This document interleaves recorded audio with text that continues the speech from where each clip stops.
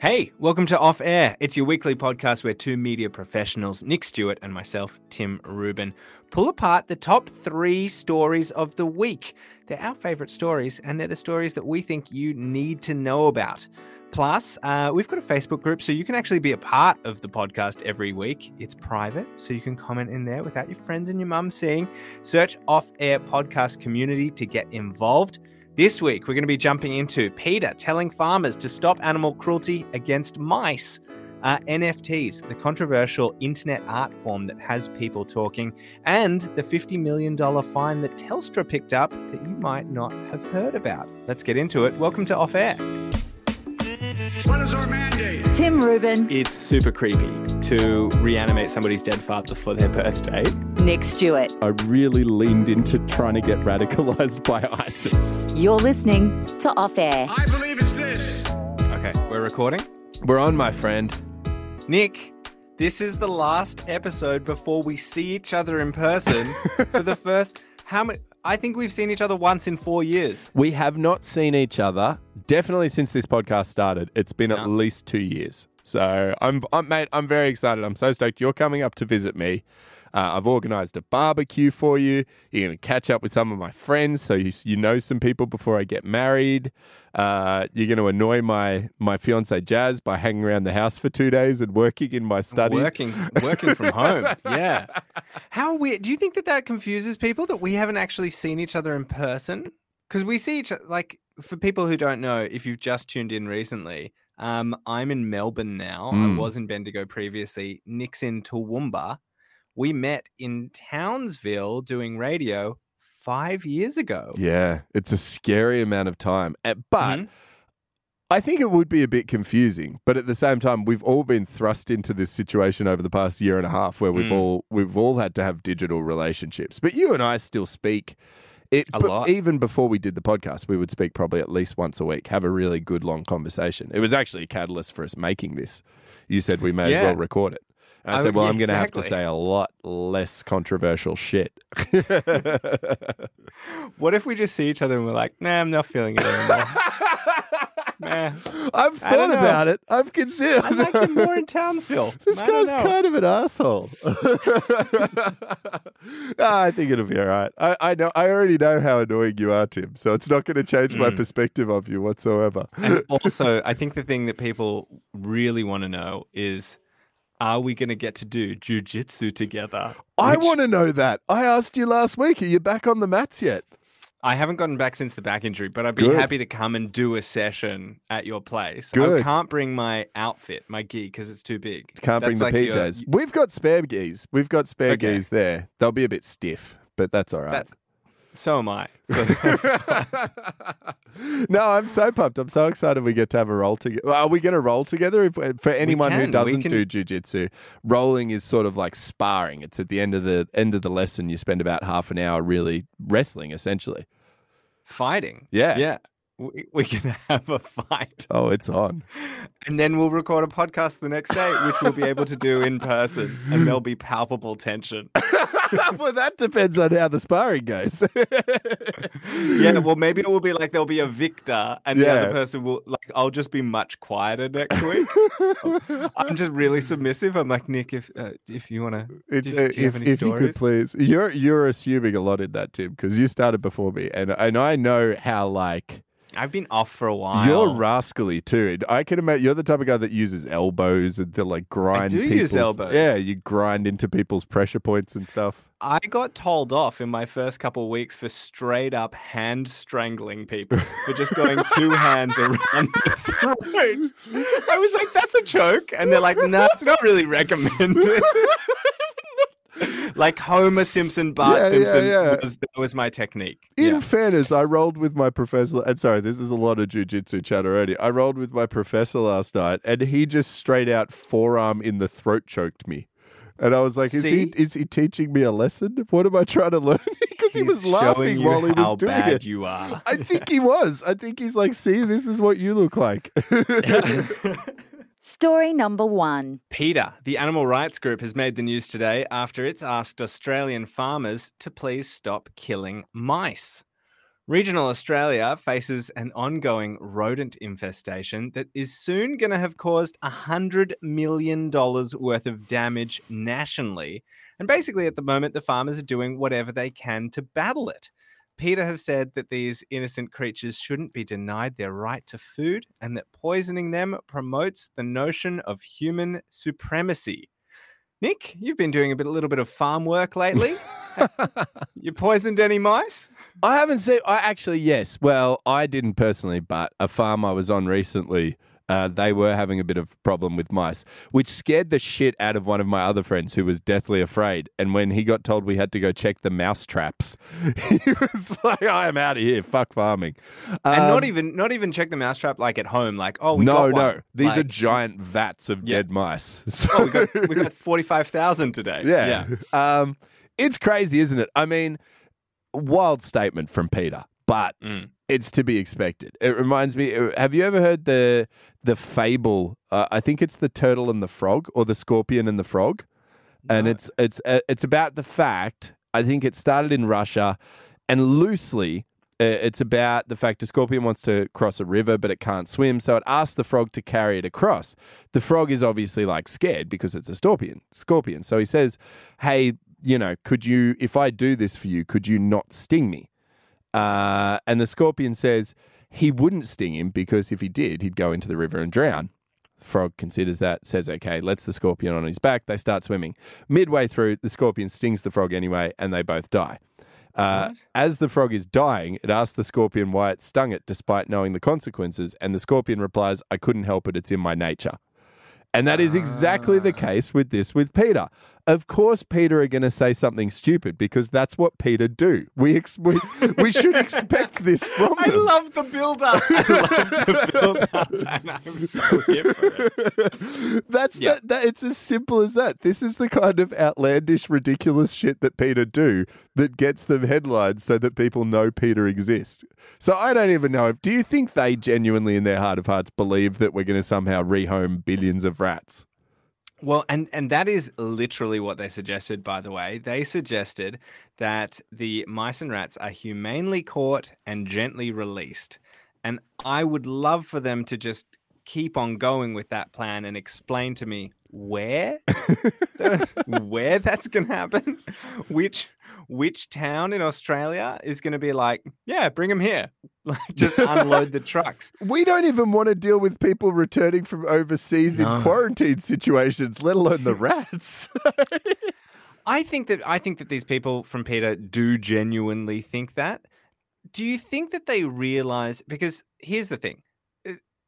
The animal rights movement is important. And I think that there are some major problems going on in the world, particularly around animal agriculture, around deforestation and destroying hundreds, thousands of hectares of animal environments. There are pretty important conversations that need to happen. And there are pretty important governmental actions that should be and need to be taken.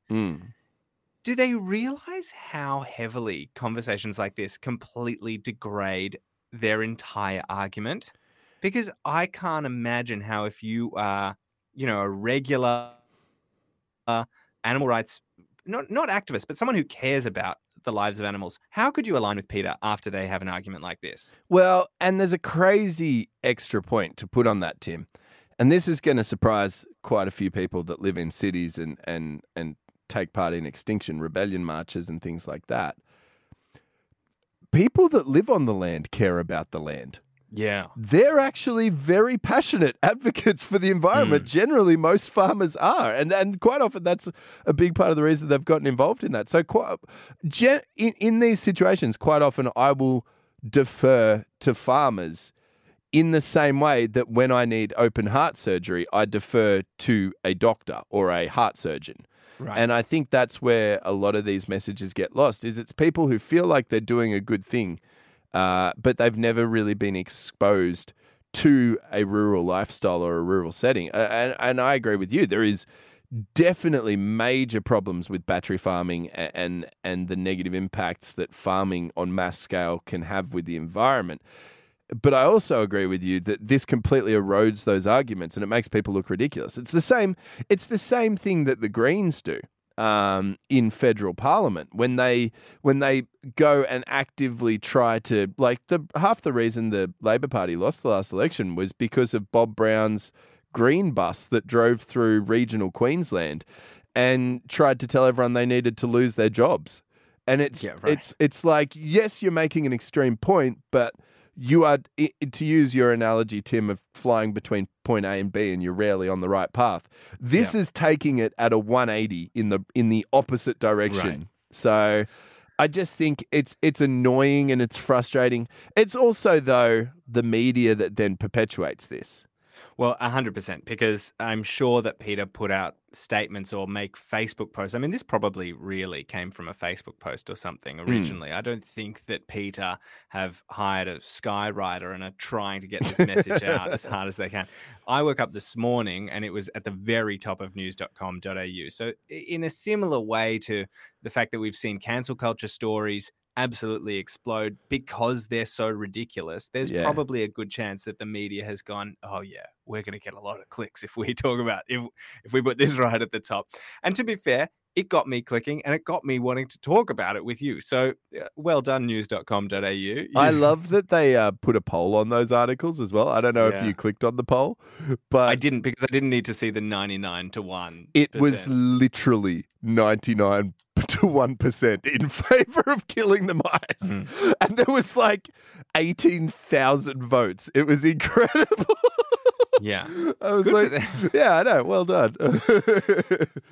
Okay, so just for the sake of playing devil's advocate, you and I have both dabbled in veganism, vegetarianism. Yes. It's something that is an ongoing thing for both of us in our lives, as I think it should be in a lot of people's lives. I'm not saying you need to be a vegan or a vegetarian, but I'm saying that you should always, I think, be looking at yourself and thinking about your impact, your carbon footprint, your impact on the planet. And this is something that we both talk about and do in our lives. Are we hypocrites? Are we hypocrites for saying, yeah, this is absolutely bullshit, who cares? When we are talking about, tens of, probably more than 10. They didn't have any numbers on the number of mice being killed. I reckon it would have to be hundreds of millions. It would be in the millions. I think, yeah. No, we're not.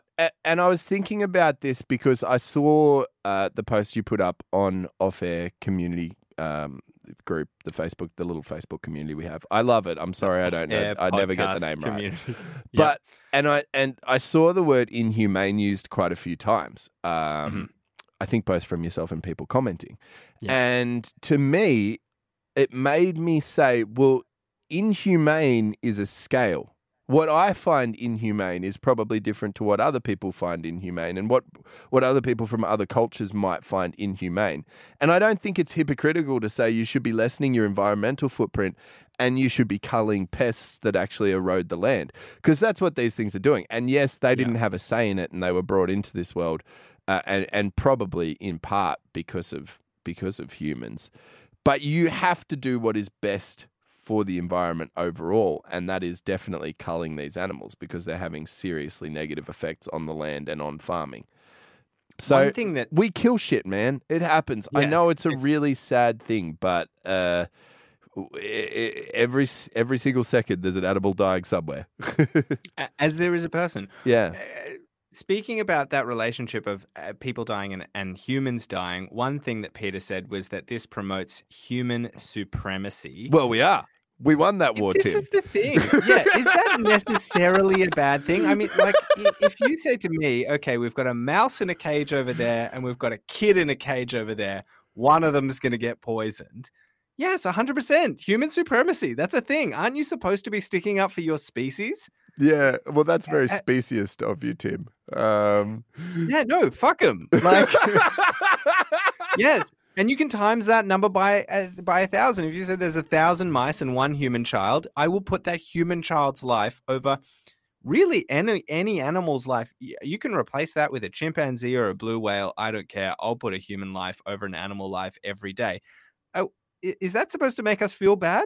Like, what? Since when is human supremacy a negative term? No, I know. I think they just live in another realm, man. They live in a completely different realm because the majority of environmental activism that actually happens is still based on getting the best outcome for us. Like the reason we want to save bees is so that humans stay alive. It's not because we think bees are cool. Like at the root of everything, we're still trying to perpetuate the human species. So I don't think there is anything wrong with being a human supremacist.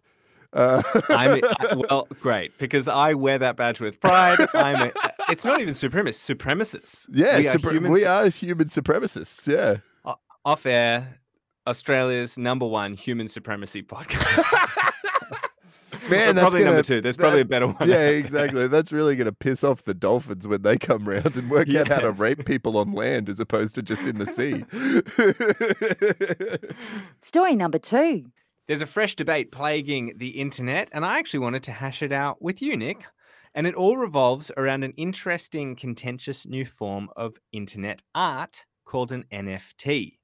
So if you don't know, NFT stands for non-fungible token. That's fungible like plungible.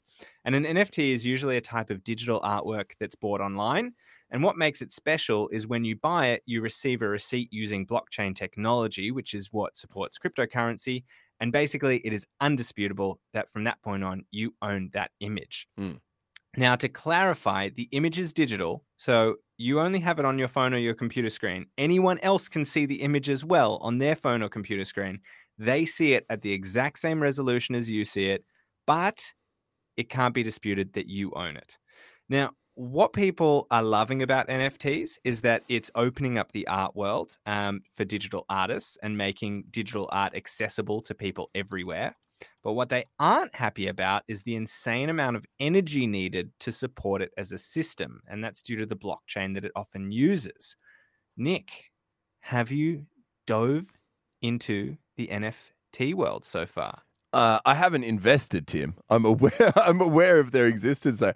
In what is possibly the most 2021 statement ever said by anyone ever, I actually heard the best explanation around NFTs and the reason for buying them in a Clubhouse room on the Clubhouse app between Tim Dillon and Jake Paul. They were discussing them. And Clubhouse is an app. So just we're getting super techy. Clubhouse is an app. It's kind of like a live podcast app, and you can go on and you can hear people having conversations. Yeah. Who's Tim Dillon? He's an American comedian and he's a conspiracy theorist as well. You would know him. He appeared on the latest Joe Rogan podcast with Alex Jones. He was the other guy with Alex Jones. Yeah. Okay. So, all right. So how did they describe it? Well, they basically exactly how you did, but Jake Paul was making the point that for his generation or very young people, it's the best way to say it is it's just fucking clout chasing. It's just a way for you to be able to say, I own this video of LeBron James dunking, or I own this digital copy of Banksy's artwork. It's basically a way for you to say, I think it holds two key value points. One, you can use it to sound like a dickhead. And 2, it's a way for you to exchange wealth. Just like with Gary Vee, how he has pumped up the sports cards industry, this is a way for you to continue to hold on to wealth, just like maybe buying gold was back in the day. The thing I don't understand about it is, one of the first things you learn about when you're studying economics is scarcity. And there is no point of scarcity on these. Because there is an unlimited amount of digital art that can be created. Well, but also there is an unlimited amount of consumption. Like just because you were to own a video of LeBron James dunking, it still exists on YouTube.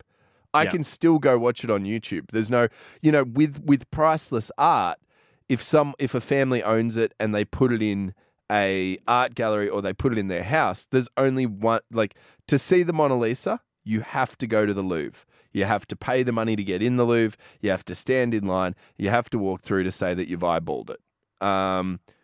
With an NFT, you don't have to do any of that. I can still get onto any other point of reference in Google and get that art. And that's where I don't fully understand it.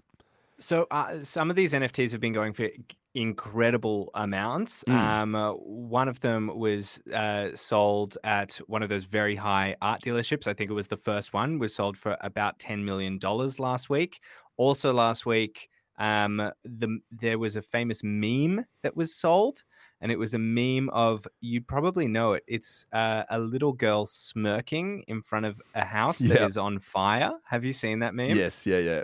That meme was sold for 650,000 Australian dollars. But like you said, anyone is still able to see that meme in the exact same resolution. Do you think that this is a total fad? Because people are basically paying money. I still can't get my head around what you're getting, other than the fact that you can say, I own it. But do you reckon this is just going to evaporate in the next couple of years or months? I think what's curious is it's probably more telling of how afraid currently people with huge amounts of expendable income are of having cash, which is interesting. If you look at this is a way for you to invest your money. The only reason people are buying these is because they believe that they can sell it for a profit at a greater point. And if you look at internationally, and specifically in Australia, how low interest is at the moment. Like the RBA is less than 1% still. And what banks are giving you, I mean, if you put your money in a savings account, what you're going to get 1.8%. You get fuck all.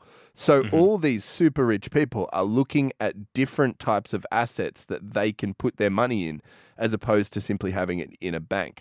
And that's where the correlation with cryptocurrency is, because it uses that same system of a universal ledger that can be manipulated and recorded through, everyone.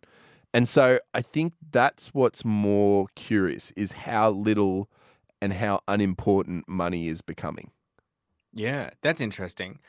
So the contentious part about NFTs, and I really don't care if people want to invest in something that I don't personally think is going to have value in a year or not. That doesn't really matter. But the contentious thing about these artworks is the way in which they are sold is so incredibly energy inefficient. And this goes with that whole cryptocurrency world. So a recent study found that the sale of an average NFT uses an equal amount of energy consumption of a person living for 2 months. That's crazy, isn't it? It's currently estimated that in order to carbon offset one NFT's existence, it costs $5,000. So when you get on a plane and it says like, do you want to do a carbon offset? And it might be like $5 or $7 or something, yeah. Some random amount. Yeah, this is $5,000. That's probably about the same amount to carbon offset an entire flight. And then Ethereum, which is one of the cryptocurrency that a lot of it is based on, currently is using the same amount of energy as Libya, the country. That's great. And Libya has 7 million people in it. Yeah. So the question is this even if we take away the economic question of, is this a good investment or not? Should we be doing this, or are we literally just lighting the world on fire for no reason now? I love that you've said we, because I think very unfortunately, look, I know Tim Rubin, famous human supremacist, but unfortunately, we do not get a say in this. No. The general population and 99% of humans on this planet have just like fine art, we're never going to touch this shit. This is super rich person shit. What I think is more funny is like, generally you find the uber wealthy, especially celebrities, say that they are exceptionally environmentally conscious and then take several private jets a year and buy things like this. So it's more curious is like, are they aware of the hypocrisy of their actions? But I don't think this will be an everyday person thing. Well, surprisingly, you're actually wrong. So what we've been speaking about are generally the very expensive NFTs that a lot of people know about, like the girl smirking in front of the house. But we put this on the Facebook group, Off Air Podcast Community, and I said, would you buy an NFT? Sarah said, no, I wouldn't at this stage. I think it's a phase.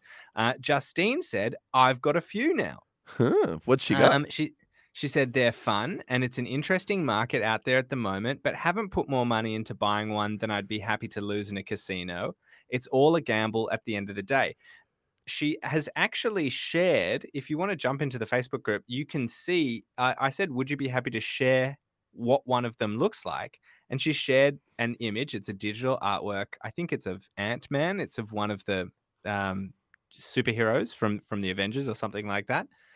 So there is actually a large number of NFT creation and buying and selling for reasonable prices, for $100 or for a couple of $100. And so there is an argument that it's allowing people like Justine. I used to work with Justine. Justine is not a Bill Gates of the world, just a normal person. Well, I don't know. You might really. be, Justine. Don't listen to him. I believe in you. But it is allowing normal people to get into the art world and to purchase things that they like. And I'm sure Justine feels passionately about that superhero character, and that's totally fine. I wonder if the majority of people who are picking up little bits and pieces are aware of the environmental impact. I would say that they probably aren't. I would agree with you. I actually think that because only recently Elon Musk brought to people's attention the environmental impact of Bitcoin, and it had a pretty major effect on Bitcoin's share prices. So I don't think anyone has, and we don't fully understand. I think the average Joe, myself included, doesn't put a lot of effort into fully understanding the blockchain technology and the process and the amount of computing that is required to actually create that. So I would agree with you. We just hear the buzzwords but again, like my general rule of thumb with these things, and it's the same as when you called me begging for us to put money into GameStop, is by the time we know about them, it's too late. I want to defend that, and I want to be like, Nick, that didn't happen. You're throwing me under the bus. I did call Nick and say, should we put money into GameStop? Because it was going up so quickly. And then it went down. And then they took it off the share market. But anyway. Sorry, I got distracted by... Ultra rich people will always find ways to protect their money. And by the time, unfortunately, people like us who maybe don't prioritize or have access to as much money, by the time we know about it, it's too late.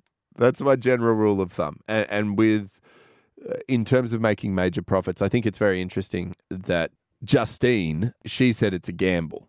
And that is like, while I agree with her, and I think that's a really fun way to treat it and the right mindset to take to that, investing should never be a gamble. Well, unless you see it as gambling and not as investing. Exactly right. And that's obviously the way that Justine's treating it, which I'd say is a fun way to, that's a more fun way to approach this if you don't care about the environmental ramifications. Story number 3. This week, Nick, Telstra was handed the second biggest fine in the history of Australia for breaking consumer law. It was fined $50 million after an investigation by the ACCC at the federal court for its treatment of Indigenous customers in rural Australia. So apparently 5 stores had engaged in exploitative practices and had manipulated 108 Indigenous Australians into signing up for phone plans that staff knew they wouldn't be able to afford. And these are people who had little or no reading and writing abilities, so weren't able to understand the contracts. The court found that they were taking advantage of a cultural propensity for Indigenous Australian people to express agreement as a means of avoiding conflict. This is from the court transcripts. And many of these customers were put into a debt of up to $20,000 each individually, and then were chased by debt collectors. Did you catch this story? This was a huge one. No, I didn't. That is insane, though. That's absolutely wild. Yeah, it's pretty interesting. I think, one, it's interesting that such a groundbreaking thing happened in Australia this week. 2, it's an interesting story that no one really read about it. Why do you think this didn't make the news? Well, there's a little bit of conflict going on in the Middle East at the moment, Tim. I don't know if you've read up on it, but I think a few people are chewed up with the ongoing issues in the Gaza Strip. Unfortunately, I think that's probably the main reason. For me, that's what's dominated headlines right across the week. Although I do agree that quite often stories like this do fall by the wayside when it comes to Australia's social conscience or consciousness. So it is interesting to hear it because I genuinely hadn't heard it. I guess the sad part is you saying it did not surprise me. Yeah, right. The fact that Telstra was doing this. Well, all the telcos, I mean, I have personally probably 3 or 4 negative anecdotes about dealing with telcos and Telstra. Telstra. I've been with Telstra, Optus and Vodafone and had negative experiences with all of them. And I think everyone you speak to has. So it doesn't surprise me that they've engaged in exploitative behaviour. And it doesn't surprise me that that's happened against Indigenous people in this country. Yeah, and just to clarify, it's in seriously remote regional communities. So this is not talking about Bondi Junction Telstra. So these are out towards regional communities. This is in Arnhem Land. This is in Western Australia, far in Western Australia. I've got some of the facts from the case. The sales staff did a bunch of pretty terrible things. The findings included that they manipulated credit assessments to sign up customers who would have otherwise failed those credit assessments, which is terrible. Signed up single customers to multiple plans in one day. Exploited customers' lack of understanding of the terms and conditions, and created a false impression that customers would get these devices for free. So didn't explain. So these were plans. It wasn't prepaid situations. One thing that stands out to me about this story is you would never see this happen in America. And I don't mean the exploitative sales tactics. I mean the huge $50 million payout that has just happened. Oh, like being held accountable. The fact that, I mean, that's the other side of this story, is not just that it happened, but is the fact that Telstra have been fined $50 million for it. And this is a pretty amazing moment. Do you think Australia just got slightly less capitalist? Did that just happen? Well, I was about to go on a massive rant of how aggressive the sales tactics of telco agencies are and how... It is ultimately an unfair game in Australia, because when you talk about those remote communities, they only have one service provider to choose from. They only have Telstra for them. Telstra own far and away the majority of telco towers in Australia, and they just lease service back to Vodafone and Optus and whatever other tiny providers might exist. So do I think we got less capitalist? No. Do I think people got held to account for intentionally violating people's rights? Yes, which is a great thing. Would it happen in America? I don't know. I mean, they went obviously way bigger scale with way bigger ramifications, but the whole Enron thing went down, where Enron was held to account and people were sent to jail. Not enough, but you know that was a power issue in the 90s, and it's similar in terms of talking about a commodity. Do you think it would happen in America today? It's probably a different America. Probably a different America. Not sure. Yeah. It's a great question. I don't know. I think that I'm glad it happened in this country. It's scary that it was allowed to happen in the first place and that culture was created. I've had friends that have worked for telco companies in sales, and they are definitely pushed on a hardline sales approach as opposed to finding what is best for the consumer. Like they are heavily incentivized to push aggressive sales tactics. This is one of the findings, is that these salespeople were incentivized essentially to be taking advantage of people. Do you think that those people individually should be held accountable in some way, or do you think that this is a company problem? I think it's a company problem. While there are, if it was a case of a few bad apples, then you could probably look at that. But for it to be so widespread and systematic, I would say that this falls on company values. It's obviously a failure of company values and a failure of company responsibility. And as you said, if they're incentivized, then unfortunately people within the company, if you've ever worked in a company that has terrible culture, it is contagious. Both good and bad culture, regardless of where you work, is super contagious. And especially when you look at a lot of the salespeople that work, and I'm generalizing here and only speaking from my own personal experience, but a lot of the salespeople that work for telcos, or a lot of people I've dealt with, are people under the age of 30. They're young people. This is their first job in sales. And they are very open to being manipulated by seniors or managers. So I don't necessarily think people should be held directly to account in this circumstance, but I think it's good that it was seen as a company issue and that the company is going to have to pay that hefty fine. And no doubt people will probably lose their job. No doubt Telstra will now go, well, you were bad. We need to remove you from our organisation. Yeah. You know what I really think is I mean, it's hard for me to articulate this, but what I like about this story is, I mean, we're dealing with, this is something that happened at the federal court, and we're dealing with concepts that are very difficult to nail down in writing, and I don't believe exist in terms of Australian law. So, for example, taking advantage of a cultural propensity for Indigenous Australian people to express agreement as a means of avoiding conflict. This is from the statement itself. I don't think that it says anywhere in Australian law that it is illegal to take advantage of somebody who is agreeable. That's true. I don't know. Without being a lawyer, I don't know. No. I am glad that there was that level of nuance involved in the case, though. Yeah. And so there's definitely a part of you that goes, well, hold on, how do you make a law about this? How do you dish out a fine based on that? But then the other part of me goes, who cares? It needed to happen. This is one of the rare situations where you go, the legislation may or may not 100% exist, but they actually made the right decision. So I just think that it's great to see that we have a process. And I mean, we're pretty scathing very often about the government and about our court system. And I mean, you could pick 100 or 1,000 different examples of us going, well, we are so unresponsive and we are so slow.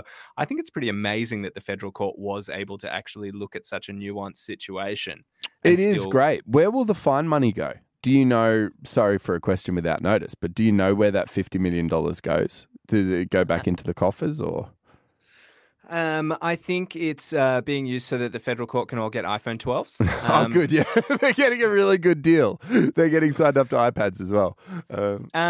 Well, the ACCC was involved, so I'm assuming that it would go to the ACCC, and then I think the ACCC is not for profit, so I'm not sure where that money would actually end up. All I'm saying is it would be a really cool statement to see that money diverted into helping Indigenous or First Nations people.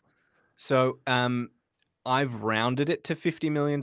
It's $50 million plus costs. So anybody who lost any money also will be gets repaid. That's good. Anybody that was put into any type of debt, those 108 people will be sorted out. And then I'm not sure where that $50 million goes. But you are 100% right. It would be great if it was correctly aimed. Unfortunately, though, you don't see what is not, or what is very hard to quantify in terms of money, which we have seen with the robo-debt fiasco, is how many people self-harmed or how many people were driven into depression or how many people committed suicide because of being harassed by debt collectors, who are also super aggressive in the way they attack trying to get debt.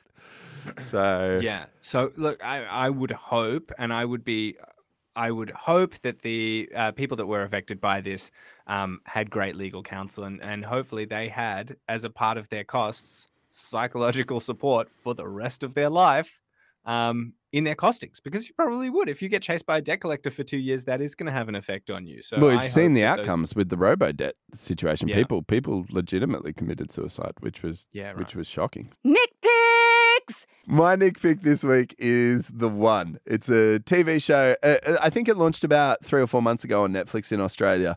Really interesting premise. It's based around two people that create an app where you biologically get matched with your perfect partner.